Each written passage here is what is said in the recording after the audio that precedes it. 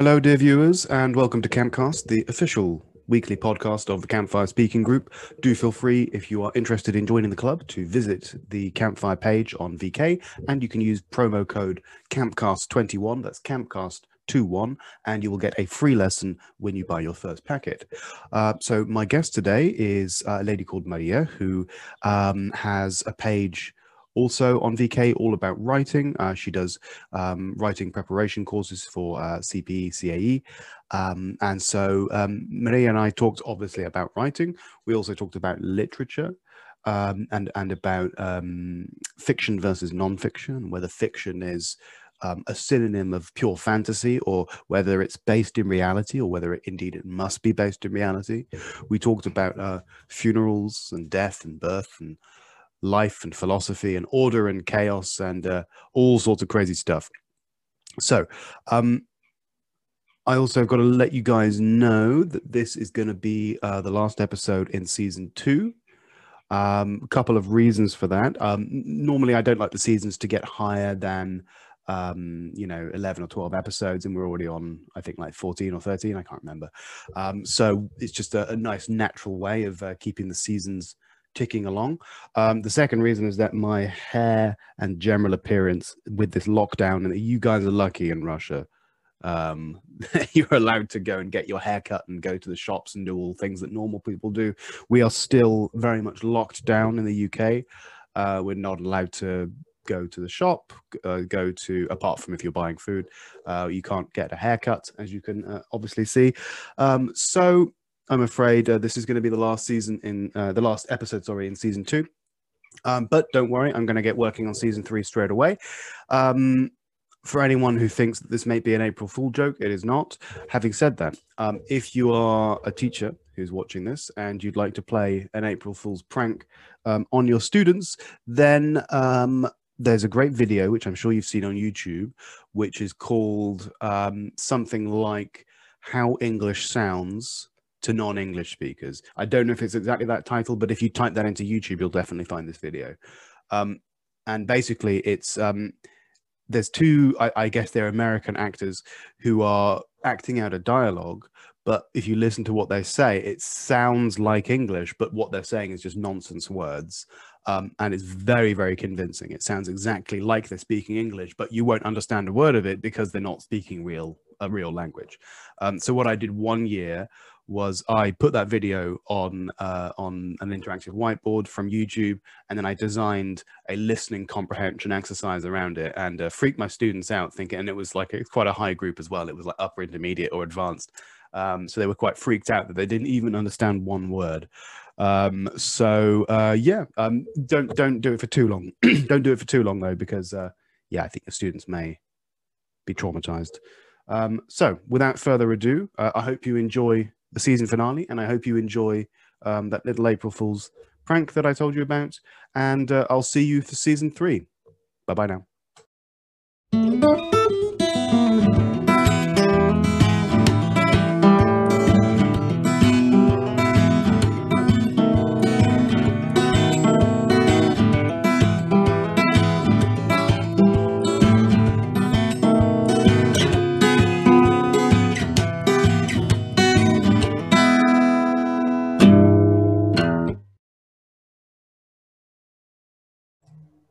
All right, 3, 2, 1, and Maria, hello. Hello, Mike. How's life with you? How's everything going?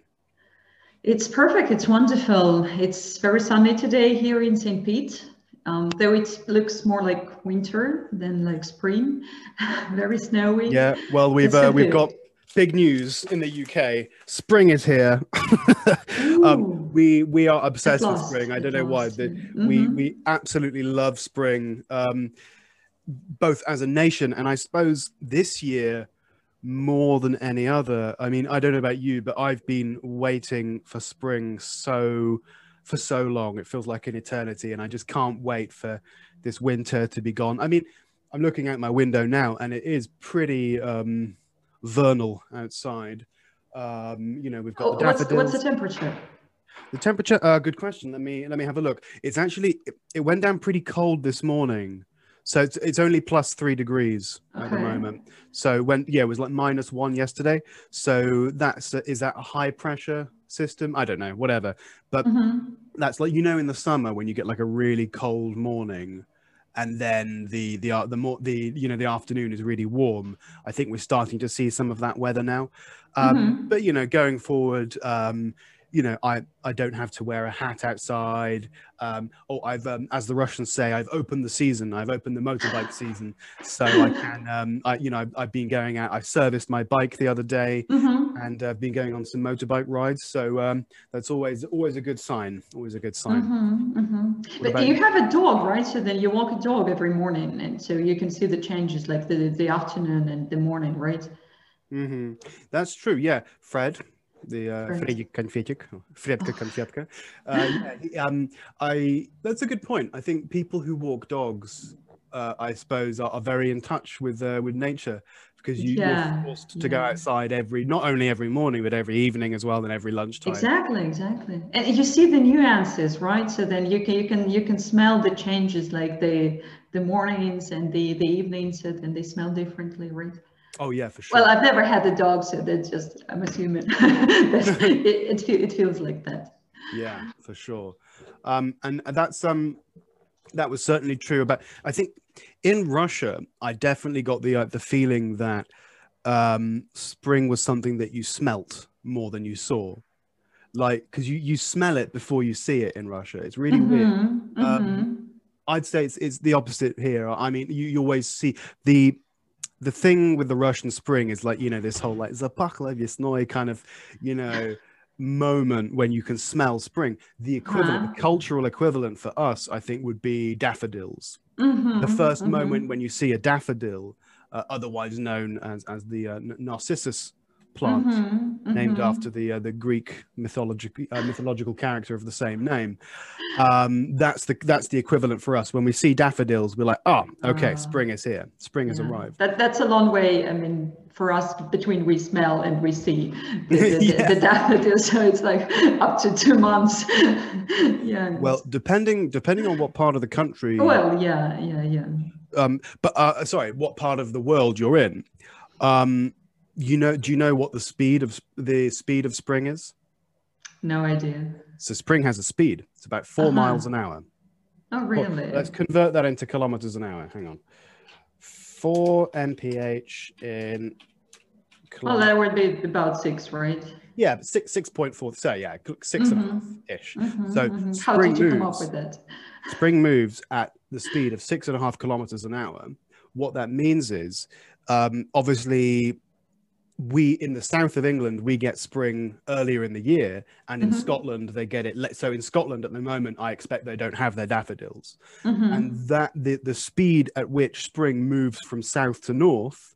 Moves at a predictable speed because of the tilt of the axis of the earth and all of that stuff. So, and it Okay. moves at about 4 miles an hour. So you could theoretically walk with spring because you walk at about 4 miles an hour, right? So you could walk on the frontier of spring as it covers the entire country. Pretty cool. Pretty cool. It is. It is. But not Never thought as of that. cool, not as cool as learning English. So let's speak a little bit about that. Maria, if you tell me just a little bit about, I suppose, your background, where are you from, what are you all about, and tell me all about this exciting new venture that you've got going on VK. Well, yeah, I'm a teacher of English, and I used to teach on the general English. And well, I've been teaching English with various degree of intensity for about 10 years, maybe even more, maybe 12 years. But well, originally I'm from Siberia. I'm from Barnaul, and I remember I used yeah, I texted you once and told you that I've been to Tumen once. Yeah, and so I relocated to St. Pete about 6.5 years ago.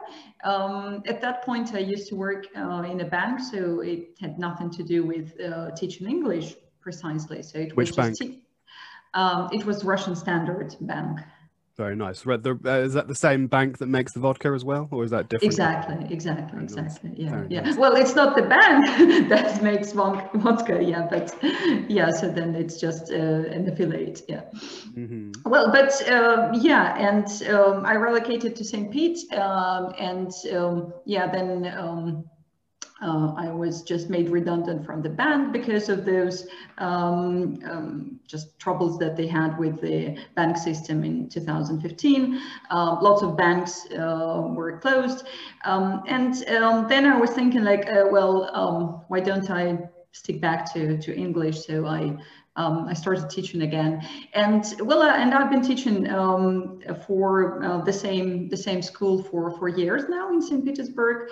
And at some point, I thought that why don't I choose something to, like something narrower than general English, because, well, general is too general. And sometimes you feel that, you can't be equally good at everything. And I feel that pressure as a teacher, and I think a lot of students feel that pressure as students, that, they feel that some of the skills are better, some of the skills are worse. And I was thinking, well, maybe if you narrow down somehow and, you start boosting confidence in one thing, and you know that you're doing that really well. So then that can, boost your confidence in general. So yeah, now I just opted for writing. So, and I thought that why don't I boost my own writing skills first, and then help others boost their writing skills. And yeah, this is basically what I'm doing now. So specializing in writing. Very wise, very wise. And if people want to find out all about it, where can they go and see it? It's on VK. Well, frankly, I don't even remember the link, what it's called. I think I'll put a link in the description when we publish the podcast. Mary Pro Writing. So yeah. So what sort of you said that you're working on your own writing, which I'm right behind you there. I just sometimes write articles. Obviously, I write articles which I publish, like Technical Tuesday, for example. Yeah. That's a tough read, by the way. Yeah. Oh well, yeah. It's not designed to be just a walk in the park. It's exactly. it's technical for a reason. And I don't hold back. I love it. Well, thank you very much for saying so. But if no one, as it happens, some people do enjoy them, some people like them, some people share them, which is great. Even some teachers make their own listening exercises out of them, like Susanna, who I've had in the podcast before, like she made her own, which is great. And anyone who wants to do that, I'm more than happy. But even if no one read those articles, I just like writing them just for the creative joy of writing them. And I'll do the same reason that I write poems is not for anyone's consumption. I'm not particularly good at it. It's just, I just enjoy it. I just, poetry, especially because the whole idea of prose is to tell a story, and language, if anything, gets in the way. Language is just the instrument by which you communicate, is a second order importance instrument by which you communicate a first order importance idea. But with poetry, language is the spectacle itself. Do you know what I mean? And that's why I've always said, when you're translating poetry, when you're writing poetry, the form and the meter and the design of the stanzas is the most important thing. The sense, if anything, is secondary. And I like writing in English and in Russian just for the joy of the craft and for the joy of doing it. So what sort of stuff do you do to practice your writing? Well, it all started surprisingly with the CPE preparation, with exam preparation. And I took up Irina Lutsenko's course last year. So it was just exactly 1 year ago in the end of March, the beginning of April. And, maybe I was just, very, arrogant. I don't know, but I was thinking that, well, writing, so then that's just a piece of cake, right? So, well, we all know how to do that, yeah. And yeah, you just have an idea and you just write it, yeah. Just you put it into paper, and it turned out to be. Well, very frustrating, yeah, and I kept failing, and I think one of my first posts in my community was my very first essay that I was. You know, you have to keep a lot of focuses, yeah, when you're writing. So when you said, yeah, you have an idea, and then you need to think about the language. But again, if it's the exam preparation, so then there are some sub ideas, yeah, that you have to keep in mind, yeah. And with so many focuses, and at that point I was thinking like, well, if it's the advanced or proficiency course, so then you have to show your proficiency Lexis, yeah. And I was doing my best, you know, to stuff every paragraph with some advanced Lexis. And I didn't even notice that every sentence started with it, believe it or not, really, like literally every sentence. It shows, it demonstrates, it is. And I was sure that, well, that my essay was brilliant because there was so much Lexis in that. And when Irina, well, she didn't say that explicitly, of course, but she kind of, you know, drew my attention to the fact that, can you see that all the structures are the same? And I was like, oh my God, so then there is so much to it. So then I need to think about the structure now. And, you know, keeping all those focuses and struggling with that, yeah, it just, you know, got me thinking that, well, this is really the skill that you need to practice continuously. And well, now after I had got my CPE results and I had already taken the test, well, I was still continuing, and I'm still doing the writing course now. Not just for the sake of the exam, but for the sake of the skill, and for the joy. The joy of the craft. For the joy of the craft, indeed. Do you prefer writing fiction or non-fiction? Oh, well, it's hard to say. I think non-fiction because, well, again, fiction. What is fiction? So then it's still something based. Well, in my case, it's still something based on my experience. So then even if it's well, okay. You can fictionalize your character. Yeah, you can say that this is not Mary, this is I know, Paula, but you know, it's still where do you derive it from? So you derive it from your own experience. Yeah. So then in this way, I think that fiction and non-fiction at some point, you know, they mean the same. That's very interesting. Yeah, and that gets into you know, the idea of these sorts of, you know, like archetypal stories which have existed for, you know, for example, the hero narrative. You know, in the case of English folklore, it would be the story of Saint George, who there's a dragon attacking the village, and Saint George gets on his horse and goes and kills the dragon, and he gets the princess and he gets the gold, and you know, this, that, and the other, and that's a story which is archetypally true. It's not true because it's the story. It's a priori true.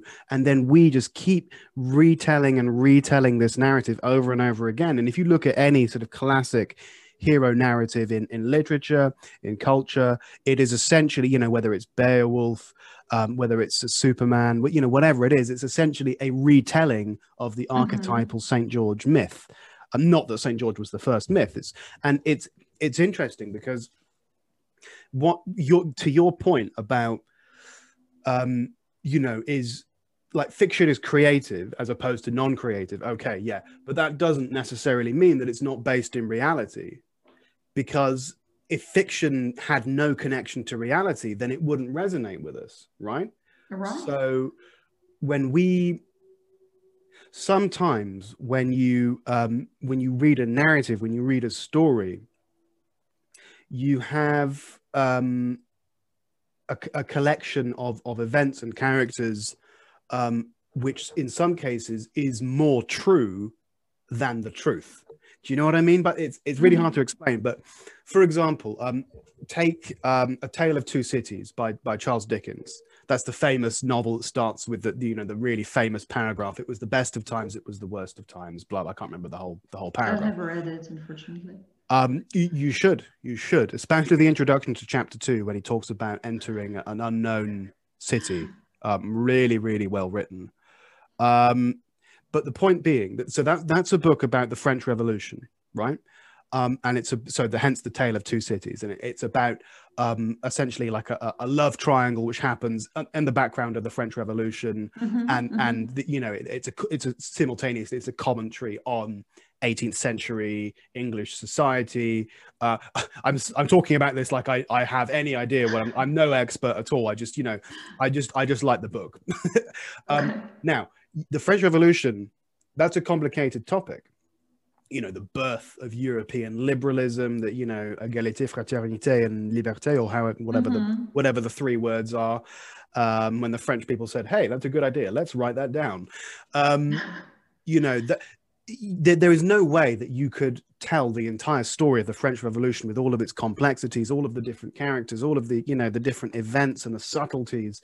But what you can do is create a composite character which represents metaphorically French society at that time, or which represents English conservatism in the 18th century, and you can have them sort of metaphorically fight it out and have a metaphorical love triangle, and that story is then a purified, rarefied retelling of the French Revolution in such a way that it's more true than the truth. It's easier to understand and more digestible, and that's how myths start. Like you get it all the time with like hunter-gatherer or fishing tribes. You get this all the time.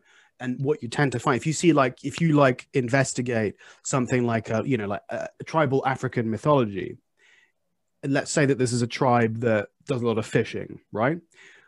Very rarely do you find that they've just got a set of rules. This is how you fish. This is how you make a net. This is the best fish to catch. This is the best place. No, what you'll often find is that in their folklore and in their fairy tales, there is, the tale of the hero fisherman, the ideal fisherman. Again, it's the St. George myth. And all of this cultural wisdom and every generation understanding how to make this fishing net better, how to build a boat correctly, all of that is just amalgamated into one character, the hero fisherman. And then quintessential. Exactly. And then using that myth, then wisdom is passed on down the generations.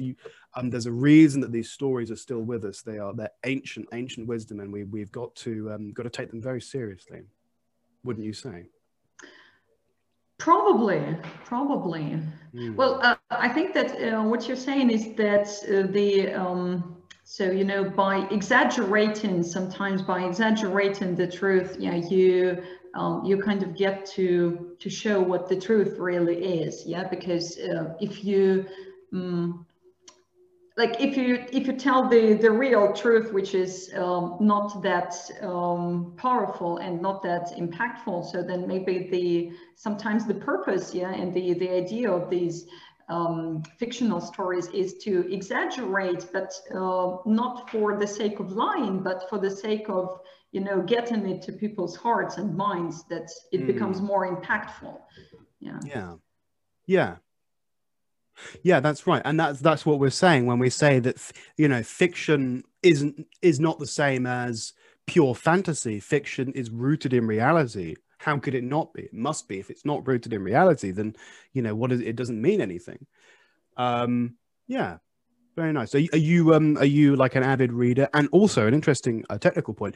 Do you think that good writing comes from good reading, or is it more complicated than that? I think part of it is true, because, at least with teaching, I remember an example that one teacher gave, and he said that all teaching is just stealing, that you steal from each other, you steal from other teachers, and as writers, I mean, writer not profound and well-known writer, but we are all writers, right? Because we do that on a regular basis. So as writers, we steal phrases, we steal structures, we steal metaphors, and similes from other writers. So partially, yes, it comes from reading, because as I remember some of the guests who were here on Campcast, they were complaining that they cannot read for pure joy, because when you're reading, you're constantly underlining that, oh, that's wonderful, oh, how he put that, that's amazing. That's what I do, and it's hard for me to read in English because of that, because I'm underlining and I'm just jotting down the phrases and the words. I know exactly how you feel. I think the first book that I remember reading in Russian, when I stopped doing that, when I stopped trying to underline stuff, and I just, like, you know when you're watching a film in English, right, or in any foreign language, right. and like if you try, the harder you try to listen, paradoxically, the more difficult it becomes. What you need to do when you're watching a film is just, as of course is to allow the languages to wash over you like a wave, and understand whatever you understand, and anything you don't understand, just let it go. Let it go. What you think that if you try and concentrate on that sentence from 5 seconds ago, oh, that's going to help. No, don't think so. The same thing I would argue is true about enjoying a book. Now, I'm not saying understanding a book. I'm saying enjoying a book. Of course, you need to understand as well. But I remember the first book that I did that with was The Gambler by Dostoevsky. And Dostoevsky's a weird one, because what he wrote was so complex, structurally, philosophically, religiously. People have this idea that, oh, his language must have been very complex. Compared to some other writers of the time, it's not actually that bad. It's not actually that bad.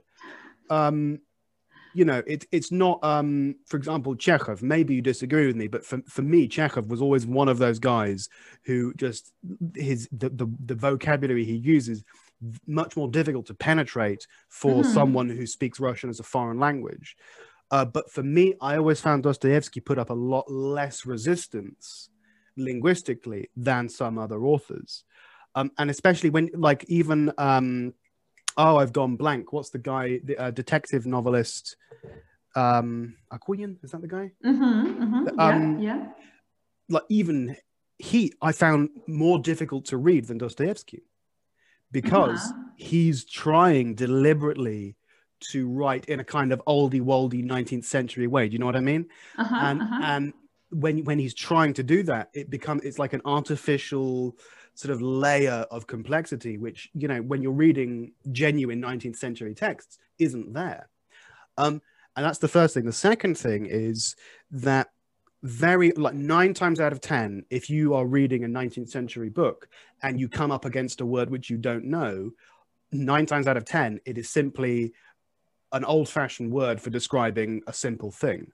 If I read this, the sentence, the gentlemen were walking around the park, wearing this. I don't even need to stop reading. I can just say, okay, that must be some sort of 19th century clothing. Move on. That died out. Exactly. Unfortunately, maybe we should bring it back. Maybe we should bring back 19th century fashion. What do we think? No, I don't think so. I don't think we need it. Yeah. Maybe for gentlemen. Well, I mean, those kind of, it's not the same as tuxedo, right? But it's still there. I mean, people who are on stage, and the pianists. What would we call it in English? We would call that a morning jacket, I believe, in English. Or a tailcoat, maybe tailcoat. There we go. That's like at a wedding, for example, at a traditional English wedding, the groom would wear a tailcoat. Yeah. God, weddings, that's a thing of the past. I don't remember the last wedding I went to. A couple years ago. Are you allowed to have weddings now in Russia? I mean, because of Corona. Yeah. A student of mine, she got married 2 weeks. Well, actually, they were both students of mine. So then they got married 2 weeks ago, and she was complaining that they had sent the invitations to some of the relatives. So that they having the ceremony in St. Petersburg, but most of the relatives are in Perm. So, and they sent the invitations, hoping that nobody would come because, well, the corona and everything. But again, to their astonishment, so then all the relatives confirmed their intention, to come to the wedding, and they, they were kind of in two minds because, well, on the one hand they were happy, on the other hand, extra expenses and everything. I was thinking about that, and I said, yeah, just people are thirsty for this kind of event, yeah, because this is the something glorifying life, yeah. And now when you attend funerals more often than weddings, yeah, and I've attended one this week, also my student, and yeah, I feel Funeral or that, wedding?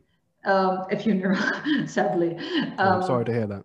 Yeah, but I mean, yeah, we just need that because this is, yeah, for the sake of glorifying life. Yeah, and I think that's why a lot of people who would have said no, maybe to this invitation before, so then after this year, they just said yes, and they bought tickets and they came, and so. Yeah, that required, and the expenses and time and everything, but they were ready to do that, maybe not even for the sake of the groom and the bride, but for their own sake, yeah, just to remind themselves of what life really is. And, yeah. You and getting back to what we were saying earlier about, like I like your phrase, like a celebration of life and like a rite of passage, as the Christians call it.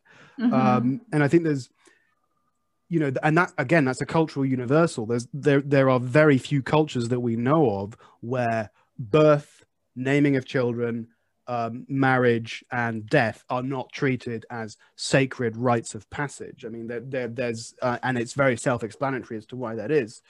I did a speaking club lesson recently on death and funerals. Some might say kind of a morbid, kind of a pessimistic topic, but I don't know. I don't think that's a valid argument. Just because something's morbid and related to death does not mean at all that you shouldn't discuss it. Quite the opposite, I would say. Exactly. You should definitely discuss it.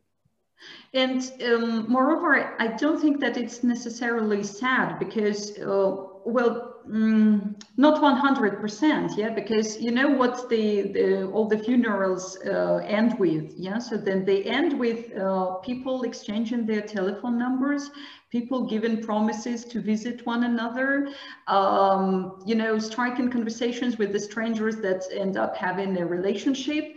And well, what is it if it's not the celebration of life? Yeah, so then that's the person who passes away, and but it is sad. It is traumatic for all of us. But at the same time, this event brings together people again who would have never known each other probably. Yeah, and this is life. Yeah. Yeah, and absolutely. This is the beauty of it. Yeah. Yeah, I think being able to help each other through that kind of event is super important. Super important. Yeah. I try to do it by my sort of usual way of joking around. I try to make inappropriate jokes at funerals. This happened once actually. This is a disturbing thing someone said to me once. I've never talked about this on the podcast. So this is when my old man, my father, passed away in 2017, and I was still working in Russia at that time. I was in Tyumen, and he died in February, And then when the funeral was due to be held, it was going to be our school holiday.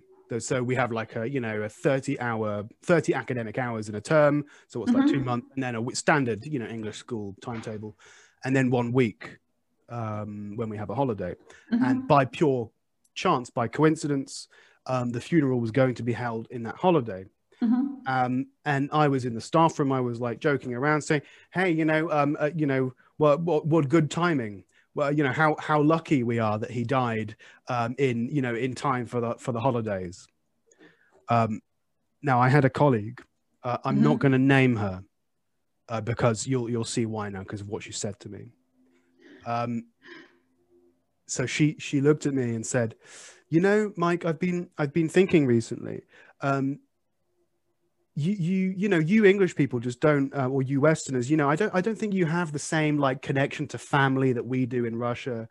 I don't think that it's quite the same, family values that we have. Our Russian soul, our Russian mentality. Because I would never make a joke like that about my own mother. I've never forgotten that. That is one of the most hurtful things anyone has ever said to me in my life. Making such a crass general statement about someone when you can imagine what I was going through. My dad had just died, and just okay, maybe you don't agree with me that humor is an appropriate coping mechanism in a time like that. Maybe you don't think that you should joke about that. I personally say none of your fucking business. It's my grief, it's my trauma. I'll deal with it how I want. But to make, like, I would never dare say anything, like that about Russians, saying, "Oh, you Russians just don't respect life." All those generalizations, and stereotyping, yeah, horrible. But anyway, speaking about funerals as we did during that speaking class. Now, I'm not a religious guy. I'm an atheist. I have never believed in God, and I don't to this day. I do take an interest in religion in the same way that I take an interest in Greek mythology. I think there's some deep, interesting truths to these stories. It doesn't prove that Jesus was the Son of God, in my humble opinion, but whatever. Now, there are a lot of things that religion gets wrong, in my opinion. I don't need to list them for you. I think we all know. But I would say that funerals is something that religion does a very, very good job of. Religion is very good at it. It's been doing it a long time. The fact that there's a special color you need to wear, there's a certain amount of days that you need to grieve, there's magic words you need to say, and there's a certain, there's motions you go through in ceremonies, and it helps. It helps. Yeah, exactly. And I was thinking about that. And speaking of that student who passed away, I was also thinking about how little we know about each other, because when I asked his colleague who was helping to arrange the funeral, and I asked if anything is going to be held in church or anything, because I knew he was very religious, and she said, "Was he?" Like that's a surprise. And I was thinking, like, we've been having this particular student. So then we were having classes for 3 years. So then I've been teaching in this company. So then that's the corporate classes that I'm doing. And I've been teaching there for 3 years. And you know what English classes are like? Yeah, that it's not just singing songs like with children, but it's talking, and it's talking about some very, very profound things. And I was thinking, like, how come you didn't know the person was religious? Because, well, it threads its way through, every answer, in every topic, and the way the person approaches something or anything. And I was thinking that we know very little. We know very little of each other, and these stages, that we have prescribed, that we have to do this, we have to say this. that helps, first of all, to process this grief, and then to know more, though it's too late. But again, it's never too late. This is the paradox, life and death, and late and never late. And this night and day, yin yang indeed thing. Indeed.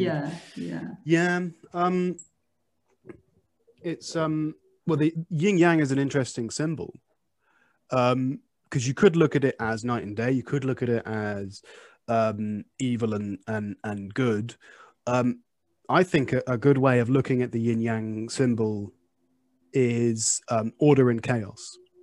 So you have the light order, and you have the dark chaos. But the perfect balance between order and chaos is accepting the little bit of chaos which is in the order, and vice versa, accepting that there is some element of order in the chaos, and having that balance between the two. So what do I mean by order and chaos? What's order? Order is order is sitting at home with the fire and the dog at your feet, which is how I spend most of my evenings. It's everything working as you're used to, as it's supposed to. Now, when things work as they're supposed to for a long enough time, all of my four walls are standing, there's a roof above my head, my car is working, my phone is charged, all of these things, everything works as you expect it to. Your brain stops paying attention to them. It's like how, for example, how you can see your nose, right? You can see your nose all the time. There's no place you can look where you can't see your nose, but at the same time you don't see it because your brain, quote unquote, forgets that it's there. Your brain blocks it out because it's always there. The same thing is true about order. Now that's why when that sort of illusion of order is broken, and you metaphorically plunge into the depths of the underworld, that's why it feels so shocking and so heart-wrenching when something that happens, which let's be honest, isn't like earth-shatteringly bad. For example, you get a flat tire in your car. I don't. Now you get a flat tire in your car. I can imagine. It's not the end of the world. Do you drive? No. Okay, bad example then. But take my point though. You get a flat tire in your car. Let's be honest, it's not the end of the world, but it feels like it is. You're like, oh my God, how am I going to get to work? Oh my God, how am I going to pick the kids up from school? And the reason that it is because suddenly you've seen your nose. Yeah. Suddenly you've realized that all of this order that's built up around us isn't there and doesn't exist. It's an illusion. Let alone when a real tragedy happens, which it will. And if you don't think it will, you haven't been paying attention. Everyone you love is going to die, probably slowly. Everything you own will be lost, will turn into dust. When that eventually happens, you need to be ready. You need to make sure, because you're going to take a journey to the underworld. Believe me, it's going to happen.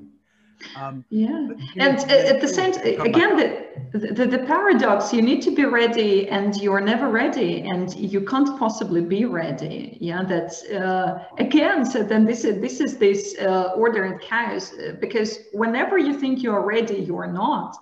And you cannot possibly be. And so that's what it is. Well, I think you one way of maybe not making yourself ready, but one way of ensuring that you battle those demons in the underworld and you arise victorious, metaphorically having saved your father from the belly of the whale, as Jordan Peterson would put it. Once you've done that, I think a good way of ensuring that you don't survive that journey is to pretend like there is no such thing as death. And so my colleague who made this hurtful comment to me, she was talking about her own mother, saying, I don't even want to think about, I couldn't even think about if my mother died. Oh my God, no, don't even, like that. That's a super, super immature way of looking at death. this woman she's in her late 40s, so I don't know how old her mum is, but I'm assuming she's near the end of her life. You can't take that attitude. You can't pretend like no one's going to die. You can't pretend like this order is going to exist forever, because no, it's not. You're going to take a journey to the underworld real soon. So yeah, do you think that talking about death and traumatic experiences is an appropriate topic of discussion for the classroom, or is it too traumatic? We're getting onto parsnips territory now. I like the way you put that, it's a very immature way of looking at it if you say that, it doesn't exist. So I think that it is appropriate to talk about that, though of course you have to be very sensitive to how far you can go. And this is the joy and the problem of the English teacher, that sometimes you know too much about your students, that you're too close, and possibly it wouldn't be appropriate if you know that someone's parent or close relative just passed away a week ago. So maybe it's too soon, and so maybe I would even ask the person, so then if they would like to have this conversation, or they would avoid it, because again you never know, so then whether it will hurt or will help. But in general, I think we have to talk about that. Moreover, I think that it's basically the only thing we have to talk about, because this notion of presentism that all we hear on the news, all we see on the news, which they portray to be important, in 99% of cases it is not. What's presentism? What does that mean? Well, I mean, making present, attaching this importance to what is present. Like if it's present, so it is important. It's not always true, and in most cases it's not true. And because these issues, so then this chaos and order, this life and death thing, so then this is what we have to talk about basically most of the time. But what we think is important is not always, it does not always matter. That's very true. There are a lot of things which I think are terribly important, like poetic meter and the Chernobyl disaster, and all of my favorite topics, but no one really cares about them very much. So that's why I made my own English speaking club. You don't like my topics, go make your own club. Exactly. Going back to what you said earlier about sometimes we know our students too well, well, not too well, but we know them. I have a closer personal connection to some of my students than I do to a lot of my friends. That's no joke. And I'm not necessarily saying the two categories are mutually exclusive. I consider many of my students to be my dear friends. So I don't mean that at all. But so my speaking clubs last for 2 hours with a 10-minute coffee break, but let's call it 2 hours. And there are 2 classes a week. Some students come to every class without fail. So there are 52 weeks in a year. I took about 2-week holiday for Christmas. So let's call it 50 weeks. There's 50 study weeks in a year, multiplied by 4 hours. That's 200 hours. 200 hours a year that I've spent with some of my students discussing deep philosophical questions. Sometimes not, sometimes talking about nonsense and sometimes joking. And, as I always say, gathering around the campfire. That's why I called the club Campfire. I don't know where I'd be without that. It's extremely important to me. And I would argue important to everyone. Basic human connection, speaking, conversations, deep human connection. And I was thinking about that all this week, of course, because I was comparing that and comparing the relationship that I have with my students with those that I have with my friends. And I don't mean to offend anyone, but you know, really, most of the time we spend with friends, it's just, you know, chatting about nothing. You know, well, you know, yeah, you're catching up on the usual stuff, and you tell some jokes, and you know, just goof around. But yeah, I mean, the important stuff. So then the stuff that we've just touched on, it's not always there, and not in every conversation. Again, something really traumatic, something really impactful has to happen to bring this up. Yeah, but in our classes, yeah, we get to such topics. Well, not life and death necessarily, but you know, religion, political system, friendship, again, and breakups, yeah, and the importance of diet, the importance of, you know, looking after your health. That's always there. Yeah, every lesson is, yeah, dedicated to something very profound. Yeah, and if you multiply that and you have 200, you know, hours of, well, not 200 again, but at least part of it, yeah, dedicated to something very, very important. So, and how many how many hours have you spent with your friends talking about that?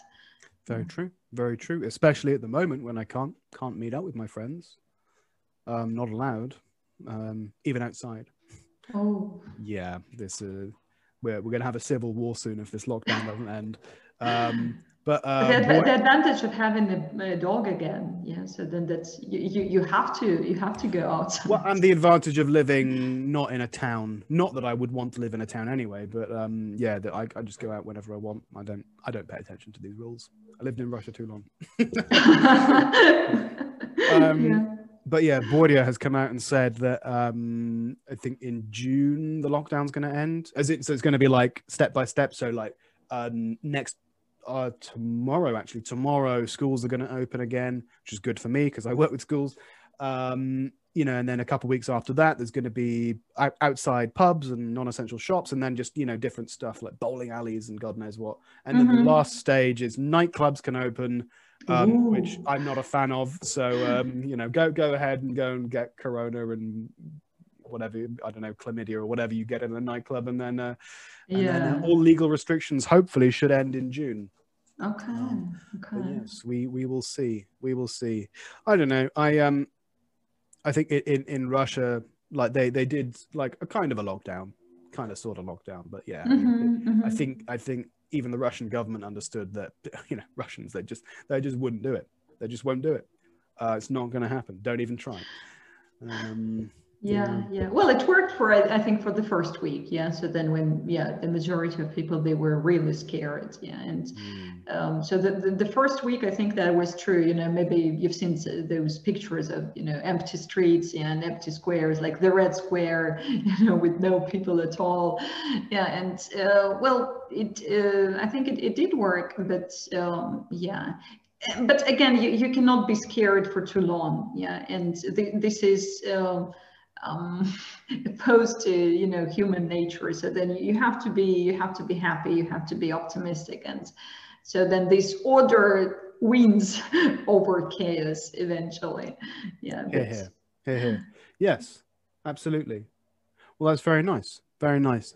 I completely agree. It reminds me of the empty streets. That reminds me, actually, talking about my dad again. That's when he came to visit me once when I was living in St. Petersburg as a student. And we went one day, we got the train overnight and we went to visit Moscow. And that was that, you remember when would this have been? 2012? When Putin got elected, which I don't know, what was that, the third time, fourth time, seventh time? I don't know. No one knows. Yeah, I know, whichever time it was.